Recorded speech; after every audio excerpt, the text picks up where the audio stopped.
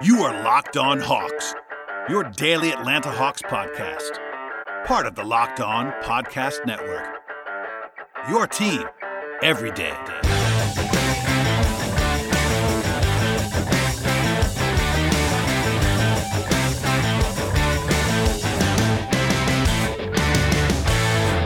Hello, friends. Welcome to episode 865 of the Locked On Hawks podcast. I am your host, Brad Rowland, coming to you on a Tuesday evening into Wednesday, and after more than 8 months since the Hawks played a basketball game and nearly 17 months since the NBA draft last happened, the 2020 NBA draft is finally here. It will be arriving in just a few hours as I'm recording this, and for clarity's sake, I'm recording this late in the evening on Tuesday, but it's the final show before the draft.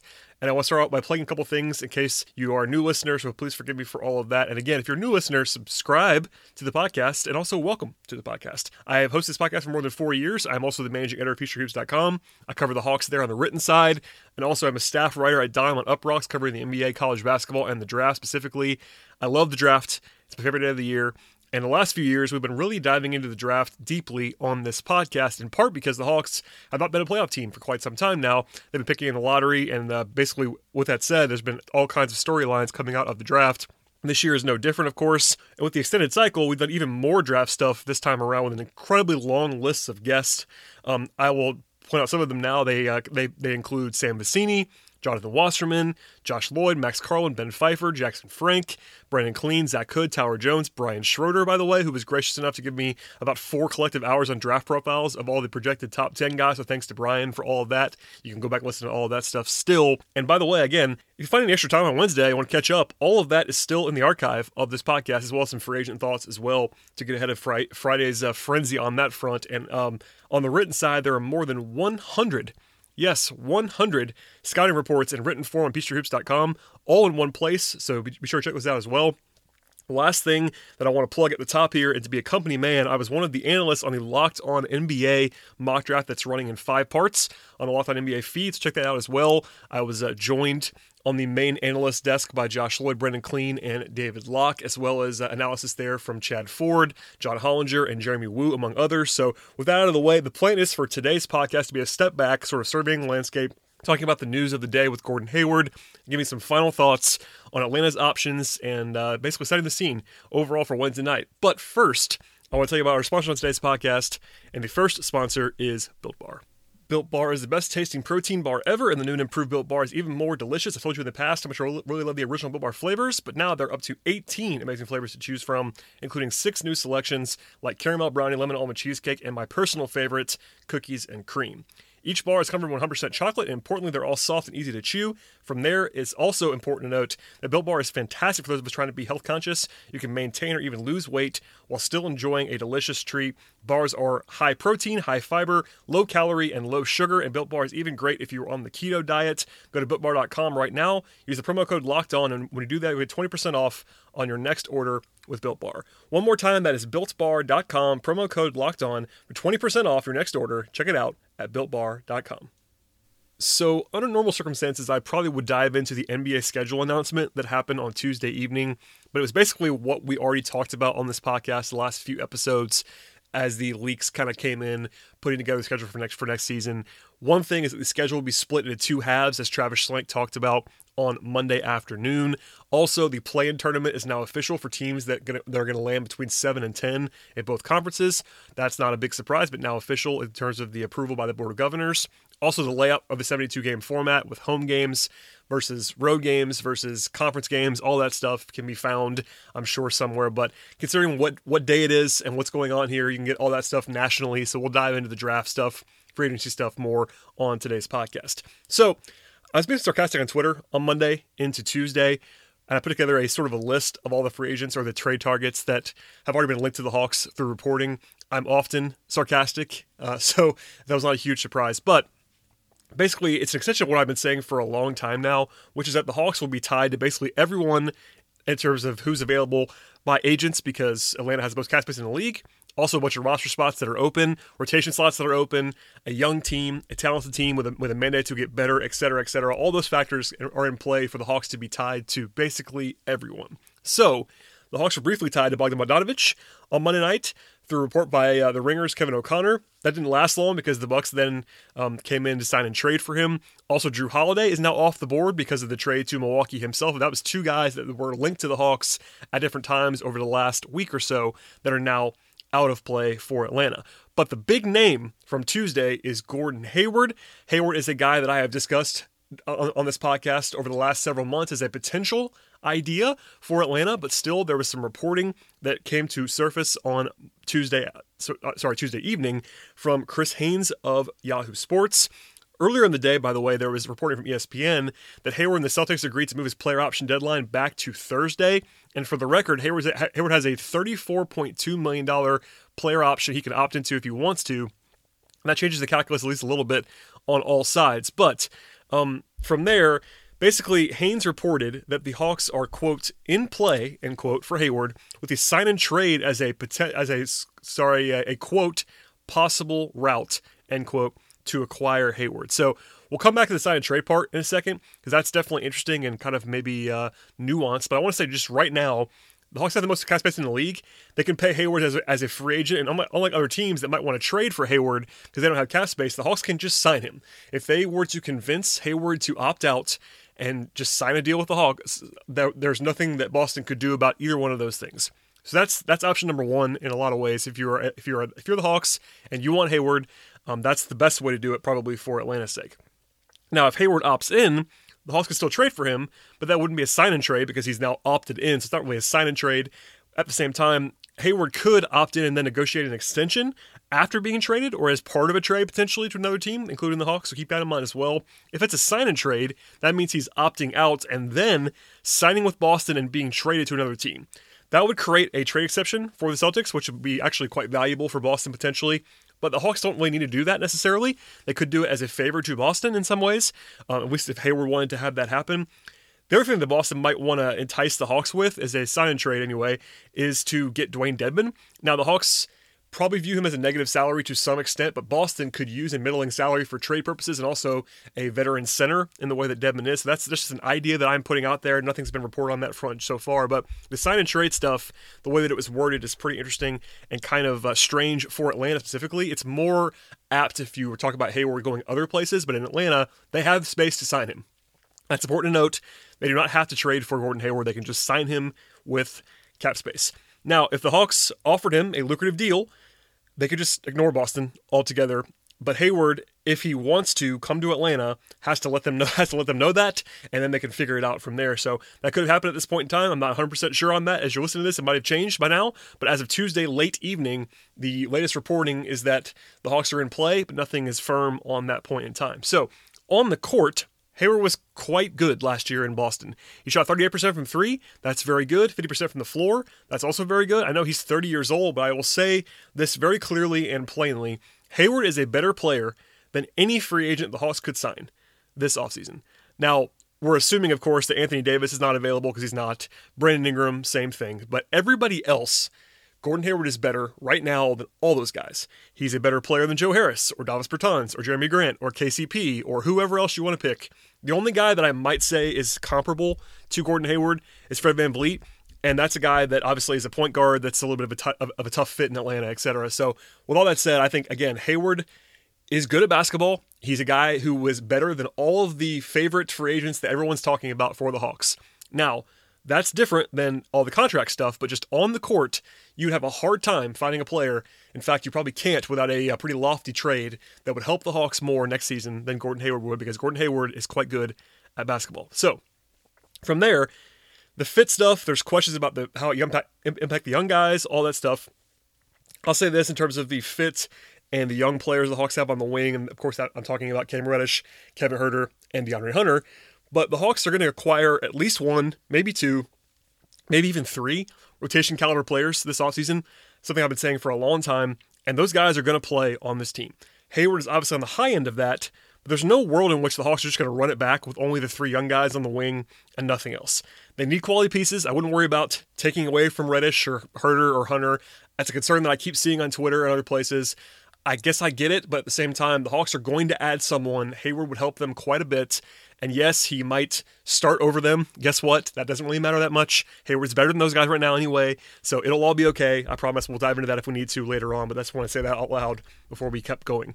So the other thing that I heard a lot of was that Hayward is injury prone, was the way that it was described to me. That's really not true. He did have the sort of fluke injury that everyone probably remembers when he missed the entire season, when he got injured on opening night. It was a gruesome injury, national TV, all that stuff. That happened. He missed the whole season. That's worth noting. But aside from that, he's averaged 70-plus games per season when you remove that one campaign. And by the way, that includes 2 seasons in which the league didn't even play 70 total games. So he really has been on the court for like 90+% of his team's games in his entire 10-year career if you remove that one season. So, yes, getting into your 30s, you would have a little bit more questions. He had the one injury in the bubble this year that I think people are sort of grasping onto as well. But overall, durability has not been a problem for Gordon Hayward. Could it be long-term? Sure, it could be. Medical stuff would be important, as it always is on a big-time contract. But I think the injury-prone label is just pretty silly. If you look at the sort of the year-by-year breakdown, if the Hawks do acquire him, we'll dive even deeper into that. But I would encourage you to look up Gordon Hayward's numbers and his games played, and it's usually somewhere in the 70s. So keep that all in mind. So overall, I could go a lot deeper on this than I probably will right now, just because of the timing and all that stuff. But broadly speaking, it's going to come down to, at least my own analysis will come down to how much the Hawks pay him, if it happens, of course, and for how long they pay him when trying to evaluate a trade or a free agent signing here. If it's a sign and trade, the Hawks don't have any incentive to send real assets to Boston because they can just sign him outright. Again, that's important to note. Hayward could opt in and the Hawks can still trade for him, but if Hayward actually wants to come to Atlanta, he's not going to make the Hawks send a bunch of assets to Boston. That makes no sense to go sort of make your incumbent team worse by sending assets back to Boston. So keep that all in mind. If Hayward opts in, it is trickier. But Boston could still look to trade him, and then there's a whole different conversation there. And as I said before, Hayward could still opt in and then negotiate a trade also, and then an extension with the Hawks or any other team. That's a sort of layered conversation, but this is the kind of nature that we're all in now with the NBA, where, for instance, the Bogdanovich trade on Monday night happened before free agency even started. It's a sign-and trade. So all this stuff is kind of made up in a lot of ways. But anyway, Hayward could be looking specifically to opt in, get an extension. That there is some merit to that because that would guarantee his salary of $34.2 million for this year, and then from there they can build off that. That can actually help the Hawks in some ways if they agree to it ahead of time, because then they can then lower the number down in year 2 to start to preserve some cap space if they want to still aim big for next summer. All that stuff we'll definitely litigate later if this actually ends up happening. But Hayward, there are options here. I think one thing that I will point out, I'll be surprised if the Hawks acquire Gordon Hayward and have to trade, a lot of assets to get him. Now, the contract is different. They're going to have to pay real money for Gordon Hayward. There's no scenario in which Gordon Hayward is coming to Atlanta for cheap. That's not happening. But people were asking about the number 6 pick and all the young wings. Like, what's it going to cost to get Hayward?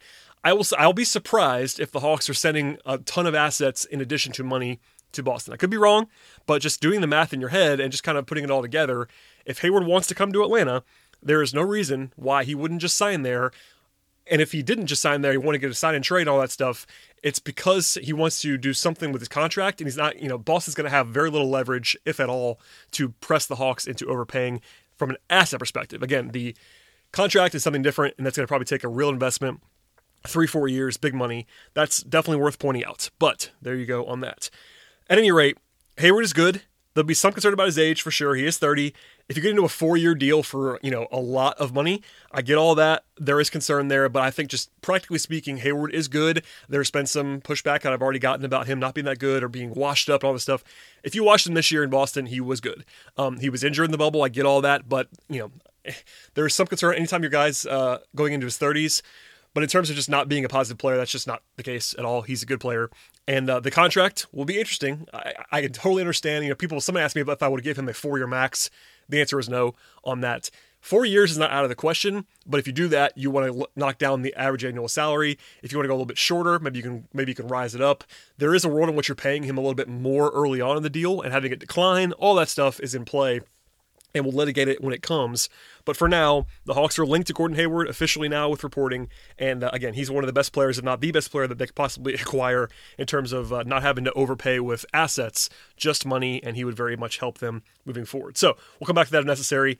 There was a flicker of information as well on Rajon Rondo on Tuesday. Frank Isola reported that Rondo is, quote, expected to receive a significant offer, end quote, from the Hawks, which he then described as $15 million over 2 years. Isola then went on to report that Rondo, quote, remains focused on potentially joining the Clippers, end quote, saying that the mid-level exception is an option for the Clippers. I said this right away on Twitter as well, but it feels like a leverage play to me. There is some reporting out there from Chris Haynes and Chris Kirchner that the Hawks do have interest. I believe that. The Hawks do have no incentive, though, to give any potential offer like that 2-year, $15 million offer that's been floated. The Hawks have no reason to put that out there themselves. That's definitely an agent play in some respects there. So reading between the lines, there's probably some crossover between interest and leverage, but the Hawks do, again, they're very obviously the point of leverage for a lot of different agents, a lot of different players this time around. And my personal thinking and intel at this point in time is that I think Rondo is much more likely to sign with a contender that's not the Hawks than he is to actually come to the Hawks. He's still a guy who is focused on winning. He's an older player. I know the Hawks have a role for him. That's important to point out, but that obviously the Hawks have this spot behind Trae Young that would be, in theory, if you liked Rondo, it would make a good fit for him. With that said, he's the kind of guy where I believe what I'm hearing, that he likes to be on a good team, a title contending team. If the Clippers want him, that's probably what's going to happen. Could he come to Atlanta? Sure, he could. Absolutely. I'm not ruling it out by any means, but I think if I was to guess, I would guess he would not come to Atlanta unless the Hawks just gave him a pretty crazy offer that I would not endorse them giving. At a certain point, if the Hawks overpay, then he might come. But I think all things equal, he's likely to go to a contender. And right now, that probably isn't Atlanta. So keep that all in mind. That's just my 2 cents for now. And by the way, the Hawks would certainly be tied to somebody else, I would guess, between now and Wednesday night or Thursday morning. Maybe even 2-3 players during the day on Wednesday. It won't surprise me if they make a deal for a player around the draft, even if it's not involving a pick of any kind. This is just a prime draft trade season, so they don't have to trade a pick to make a trade in the next day or two. So keep that all in mind as well. It's a very active time, and the Hawks have a ton of options, so all kinds of things to monitor there. Now, quickly again, before I pivot back to draft prospects and sort of end the show on the sort of a big picture note at the end of the podcast, there's another piece that came out on Tuesday. ESPN did a 7 big NBA trades that we want to see piece on Tuesday, and I want to say this at the top. To be clear, this was not them reporting on trades, and this is a fake trade that I'm about to talk about involving the Hawks.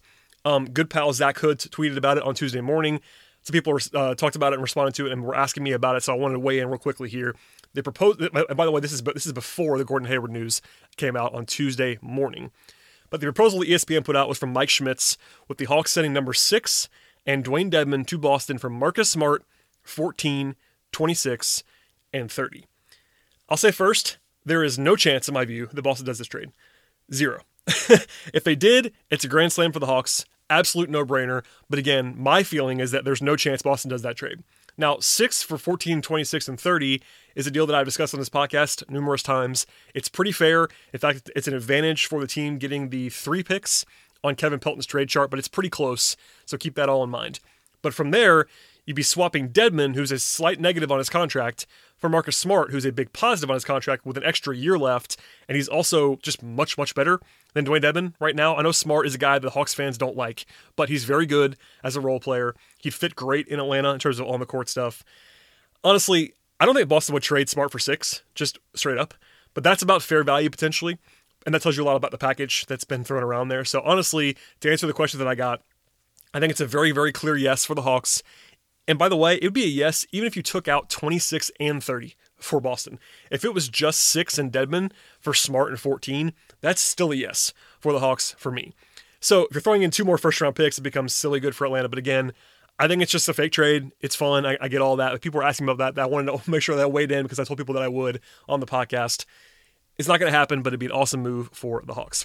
Okay, before we get to the final roundup on the draft cycle, a word from our sponsors on today's podcast. All right, so we've tackled the Gordon Hayward stuff and the free agency stuff and the trade stuff that's happened so far. There will be more, I'm sure, we will handle in the coming days, but for now, we'll focus on the draft, and it's draft day as you're listening to this now. I would say there are obviously myriad options the Hawks could pursue. Something I've been saying the entire time is that Atlanta could do just about anything, and that makes it a lot of interesting stuff for Atlanta to discuss. At the same time, it's hard to peg what they're actually going to do. So I'll sort of lay out a couple of options that they actually have here, just for people that have not been dialed in so much the entire time. Number one, that they could trade up in the draft.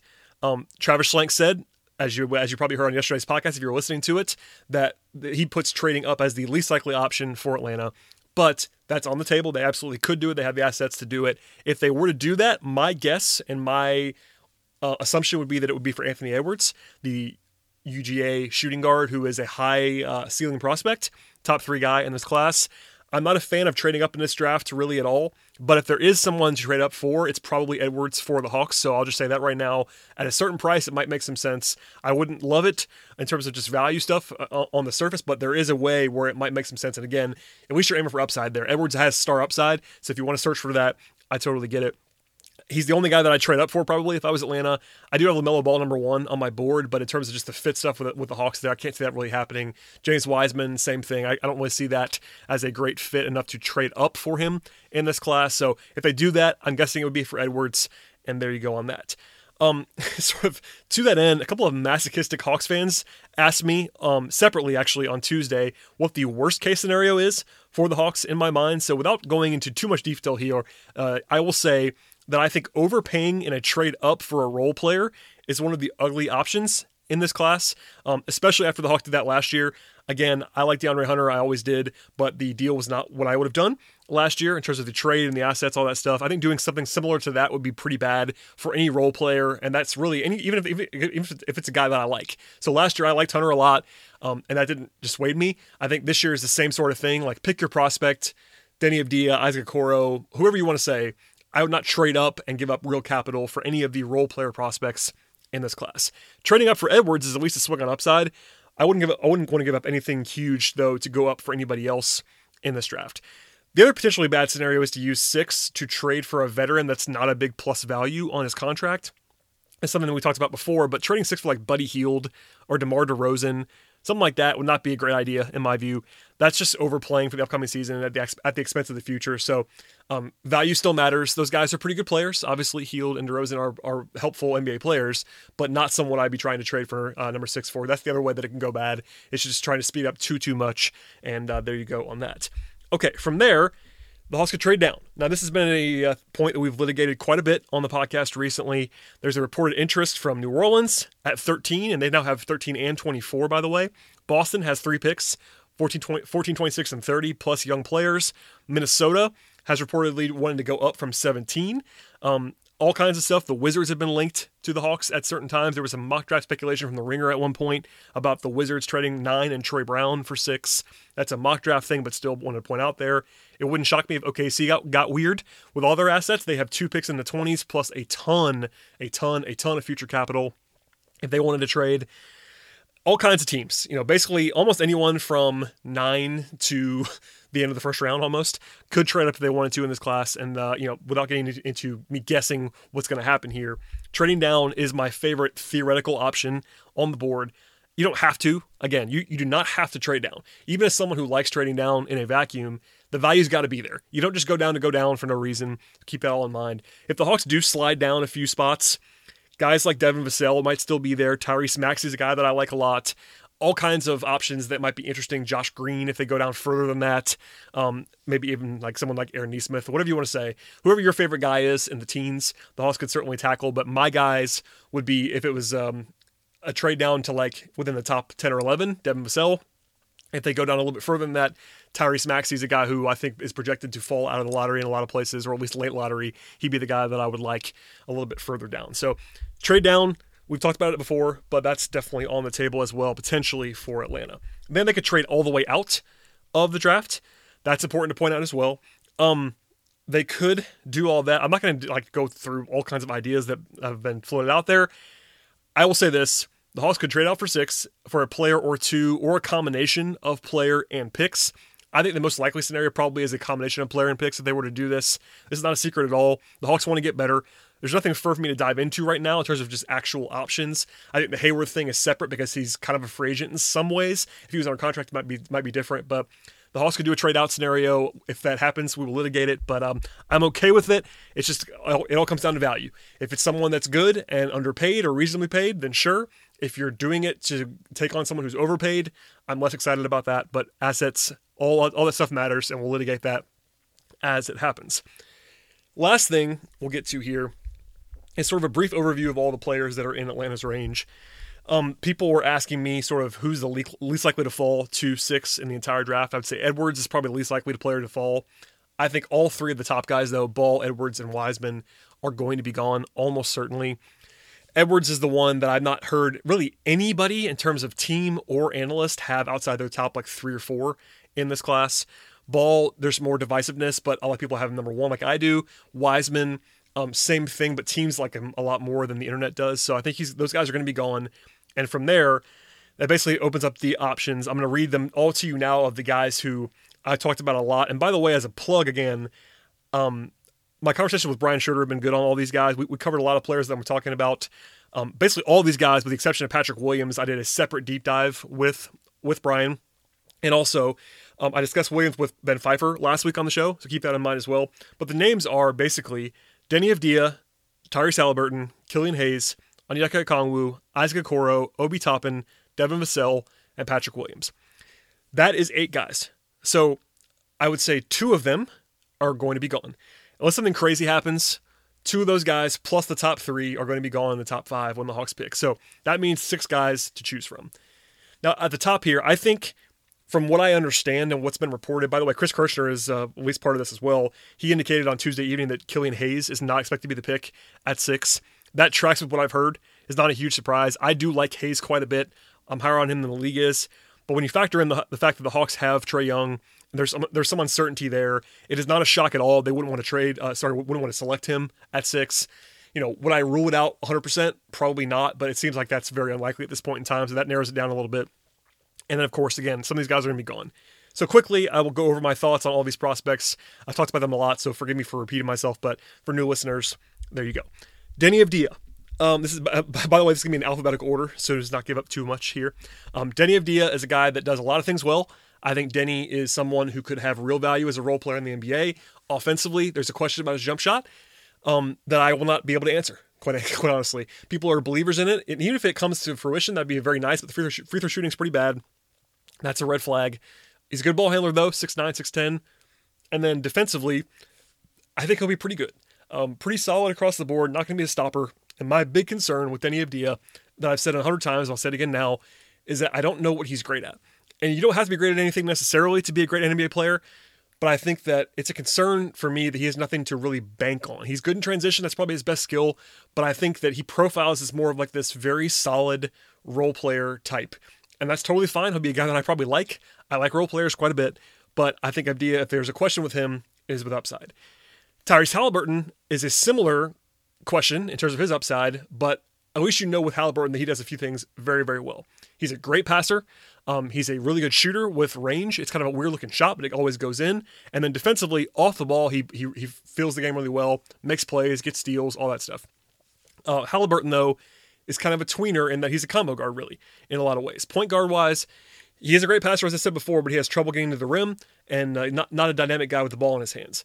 Defensively, on the ball, it's a question. He's not going to be terrible, but he's not very strong right now. He's going to have to get stronger, all that stuff. He profiles as a guy who fits very well in Atlanta because he can play with Trae and without Trae. That's a very good selling point for me if you're a Halliburton fan. With that said, I'm not sure what the upside is there. I think he's going to be a role player. That's not a problem. Most of these guys are going to be role players, but there's a question about whether he's like a long-term starter or more of a third guard type, and that's a question the Hawks have to answer when they're evaluating the number 6 overall pick. From there, Onyeka Okongwu is a guy that is very good. I like Okongwu. He's a top 4 guy for me, has been the entire time. I like him more than Wiseman. That's controversial, I understand, but he's very good. Still, he is a center in my view. And that's the question here with the Hawks, is that Okongwu is probably going to be the best player available when they pick, in my view. It's either him or Hayes, and again, Hayes is not someone I think the Hawks are probably going to take. So Okongwu, the question is, how much do you value centers? How much do you value Capella now being there on the contract and all that stuff? And how much do you care about fit? Travis Schlenk said yesterday on the record on Monday that best player available is the thing, except for fit being a sort of a tiebreaker of sorts, which that's also the way that I think as well. It just kind of comes down to whether you evaluate Okongwu as being better than the other options, like kind of notably. I think Okongwu is going to be really good defensively. He's a good switch guy already. He can protect the rim. He's not enormous. That's the big question about him, is there's just a lack of size. But physically, he's a good mover in space. He knows how to play defensively. I think he's going to be a very good modern defensive center. And then offensively, he's a great rim runner. He's a good finisher. I think he'll shoot it in time as well. He's a decent enough passer. I think has pretty good feel. So I think he's going to be a well-rounded starting caliber center in the NBA. And he'd be a good fit with John Collins. The thing is, you have Clint Capella on the team too. I think my own thoughts here is that Okongwu would be a perfectly reasonable pick at number 6 overall, even with Capella and Collins on the team. I think long-term, would you have to make a decision between Okongwu and Capella? Probably in a couple years. If Okongwu's playing great, maybe. But if he's your best player available, and he might be for me, that's totally fine. I would be totally cool with the Hawks taking him at number 6 overall. From there, Isaac Okoro is a guy I've liked quite a bit. I've drafted him in multiple mock drafts as the Hawks. The big question with Okoro is his jump shot. That is something that everyone knows at this point in time about Okoro, but if you think he can't shoot, it's a problem. I understand that. But he's so good at everything else that I still believe in Okoro quite a bit. Offensively, he attacks the rim with a reckless abandon. He really gets to the rim and finishes, gets to the free throw line. He's a good passer, pretty good ball handler for his size, at least in terms of his role in the NBA. And then defensively is where he really shines. He's awesome on the ball, the best on-ball defender in the class. Off ball, I believe that he'll be pretty good. Is he special off the ball? Maybe not. But he's so physically strong and athletic that I really buy it. And I think I like him quite a bit. It's just one of those things where, he was mocked more to the Hawks early in the process. It's cooled a little bit since then, but I think if he's drafted at 6 on Wednesday, that would not surprise me at all. I would totally understand that as well. He's a guy that, I have picked sort of on my own volition multiple times for the Hawks at number 6. From there, you get to Obi Toppin, a guy who I would not love for the Hawks. Now, that's not a shot at Obi Toppin. I think Obi Toppin is a good prospect. He is a great offensive prospect in a lot of ways. In fact, of all the guys that I'm talking about on this list, so taking Edwards, taking Ball away, Toppin is the best offensive prospect probably on the entire list. He is really, really good on offense. He's a great finisher. He's a good athlete, vertically especially, great dunker. He can shoot it. He's a really good short roll passer. The way that he feels the game on offense is really impressive. And again, I think he's going to be a good offensive player, full stop, in the NBA. The problem with Toppin is that defensively, he's bad. And I don't want to sugarcoat it too much. He doesn't have to be bad forever, but I think his tools are not very good defensively. He's really let's say, not flexible with his hips. He doesn't slide well. He doesn't get into a stance and move laterally. I think pick and dive defense, in terms of just being a drop guy, maybe, but he's not that big. So you're talking about a guy who is power forward sized, who can't move on the perimeter defensively, and probably can't protect the rim at a super high level. The comparison everyone makes is to John Collins. I think, by the way, they are the same age. I think Collins is a better athlete in terms of just horizontally being able to slide. And Collins is I would say, an elite finisher by every description. Also a guy who's developed his offense. I think if Toppin became Collins, it'd be a hugely successful outcome for him. And that's also part of the reason why I think you probably don't want to draft Toppin if you are the Hawks. Candidly, I wouldn't draft Toppin for anyone at 6. So that's just me. I'm not saying it's crazy. I think the value is reasonable there and for some teams. But given the fact that I wouldn't take him at 6 for any team, and then you throw in the fit stuff with the Hawks, Collins already on the team, Capella, all that stuff. Defensively, pairing him with Trae Young, pick and roll defense, all that stuff. I just wouldn't do it. I'm not trying to be negative about Obi Toppin. I think, again, he's a lottery pick in this draft for sure. He's a talented guy, and I think he'll have a good career in the NBA in a lot of ways, but not the guy that I would take at number 6 overall. 2 more to go, and they're both from Florida State, which is actually kind of interesting. Devin Vassell is a guy I really like. I drafted Devin Vassell in the Locked On NBA mock draft. Okoro was gone, as was a couple of other guys that I was at least considering. Vassell is a plug-and-play 3-and-D role player, and that is not sexy, I get that, but his off-ball defense is incredible. He's the best off-ball defender in the entire class. He feels the game so well, and then on the ball, he's just fine. He's got good length. I think he'd be a good fit defensively for anybody right away. Offensively, he shoots the ball at a high level. He feels the game at a pretty high level. I think star upside is not what I see for him on offense, and I think defensively, he's more of a good long-term defender than a great one in terms of game-changing on-the-ball defense, but off the ball, he can really wreak havoc, and he's been compared to Mikal Bridges. That's the kind of guy that you're getting here. I know that's not sexy at 6, and by the way, again, Vassell is a guy I think is probably going to be available beyond 6. But just candidly speaking, I would rather have Vassell than a couple of guys that we've already talked about for Atlanta in this situation. So there you go on that. Lastly, Patrick Williams is a fast riser. In fact, there was a report tonight from Casey Johnson, who covers the Bulls and has for a long time. He's very, very, very, very, very good beat writer for the Bulls. And he's talking about the Bulls maybe centering on Williams at number 4 overall. From there, the Pistons have been linked to him quite often at number 7 overall. And that is a big change from, I would say, a month ago. It would have been shocking to have him even at 7, much less 4. And he was mostly seen as a late lottery guy up until the last few weeks. Now, I will not change my evaluation on that, but I still have Williams as sort of a late lottery guy. And that's not a shot at him at all. I think he's a pretty good prospect. He's really intriguing, two-way potential. He's more of a power forward. He is physically pretty impressive in a lot of ways, but offensively he's pretty raw. Didn't do a ton of offense in college. He's more of a forward defensively as well. Not a great perimeter mover defensively, in my view, in terms of like chasing around wings. But I think Williams would be good in a trade down. At 6, I would not personally take Patrick Williams. Again, I talked about him with Ben Pfeiffer a little bit on last week's show, but he's a late riser. I get why. There is intrigue there. He's very young. He's athletic. All that stuff checks all the boxes. But I do think that he is below most of these guys for me. I might consider him over Toppin, but everybody else on the list that I'm talking about now, I would take ahead of him for the Hawks. Okay, so that wraps up sort of the mini capsules here. I've said it a million times, so forgive me if you're a frequent listener, but the gaps between these guys are just not that big. They just aren't. I'm sorry. It's not sexy. I know that like I'm not going to stand here and just like scream and yell about who I would take. As such, I have preferences for sure. The Hawks may not see it that way, and it doesn't mean it's like egregious or anything like that if they don't pick the guy that I would take or the fan base necessarily wants. The fan base is kind of split, I think, as well, which is pretty interesting. Normally, I could kind of tell you who the fans want. Last year it was Cam Reddish pretty clearly, and they got him eventually, so that was good for the fan base. But if they stay at 6, they can't go too crazy in my view. I think Toppin and Williams would be my least favorite choices of those guys. But even then, they're not like indefensible at 6 in this class. Trades are, of course, very different as well. It's a big night for Atlanta. I will say that at the top. If it comes down to me making the choice, I think I'd probably lean in the direction of one of Okoro or Kongwu if I was the Hawks. Again, I'm trying to say in reality because I would consider Hayes. I've been saying that the entire time. I would vastly consider Hayes, but it seems like the Hawks are not necessarily doing that. So if you cross him off for now, I would probably take Okoro or Kongwu with Vassell being the number 3 guy. I like Okoro and Vassell more than Abdia and Halliburton. It's not a huge gap. I know there are Hawks fans that like Abdia, and there are Hawks fans that like Halliburton. Totally understand that. My personal board would be either Okoro or Kongwu, depending on who's available.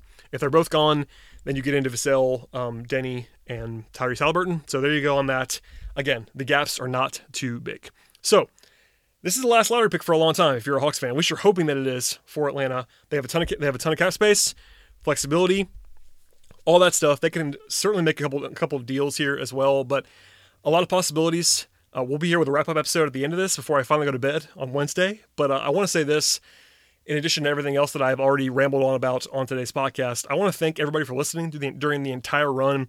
Again, if you want more draft listening before Wednesday, the archives are full with guest stuff from analysts like Brian, like Ben Pfeiffer, Sam Vecini, Jonathan Wasserman, P.D. Webb, Max Carlin, Zach Hood, Zach Milner, Brandon Clean, Josh Lloyd, Tyler Jones, Jackson Frank, Ricky O'Donnell, Spencer Perlman, etc., etc., etc. Those are all still applicable at this point in time, so check all that stuff out. But sincerely, again, thank you so much for listening during the entire run. We'll be back again with another show after the draft on Wednesday night. Please subscribe, please rate, review, and tell your friends, and we'll see you after the 2020 NBA Draft.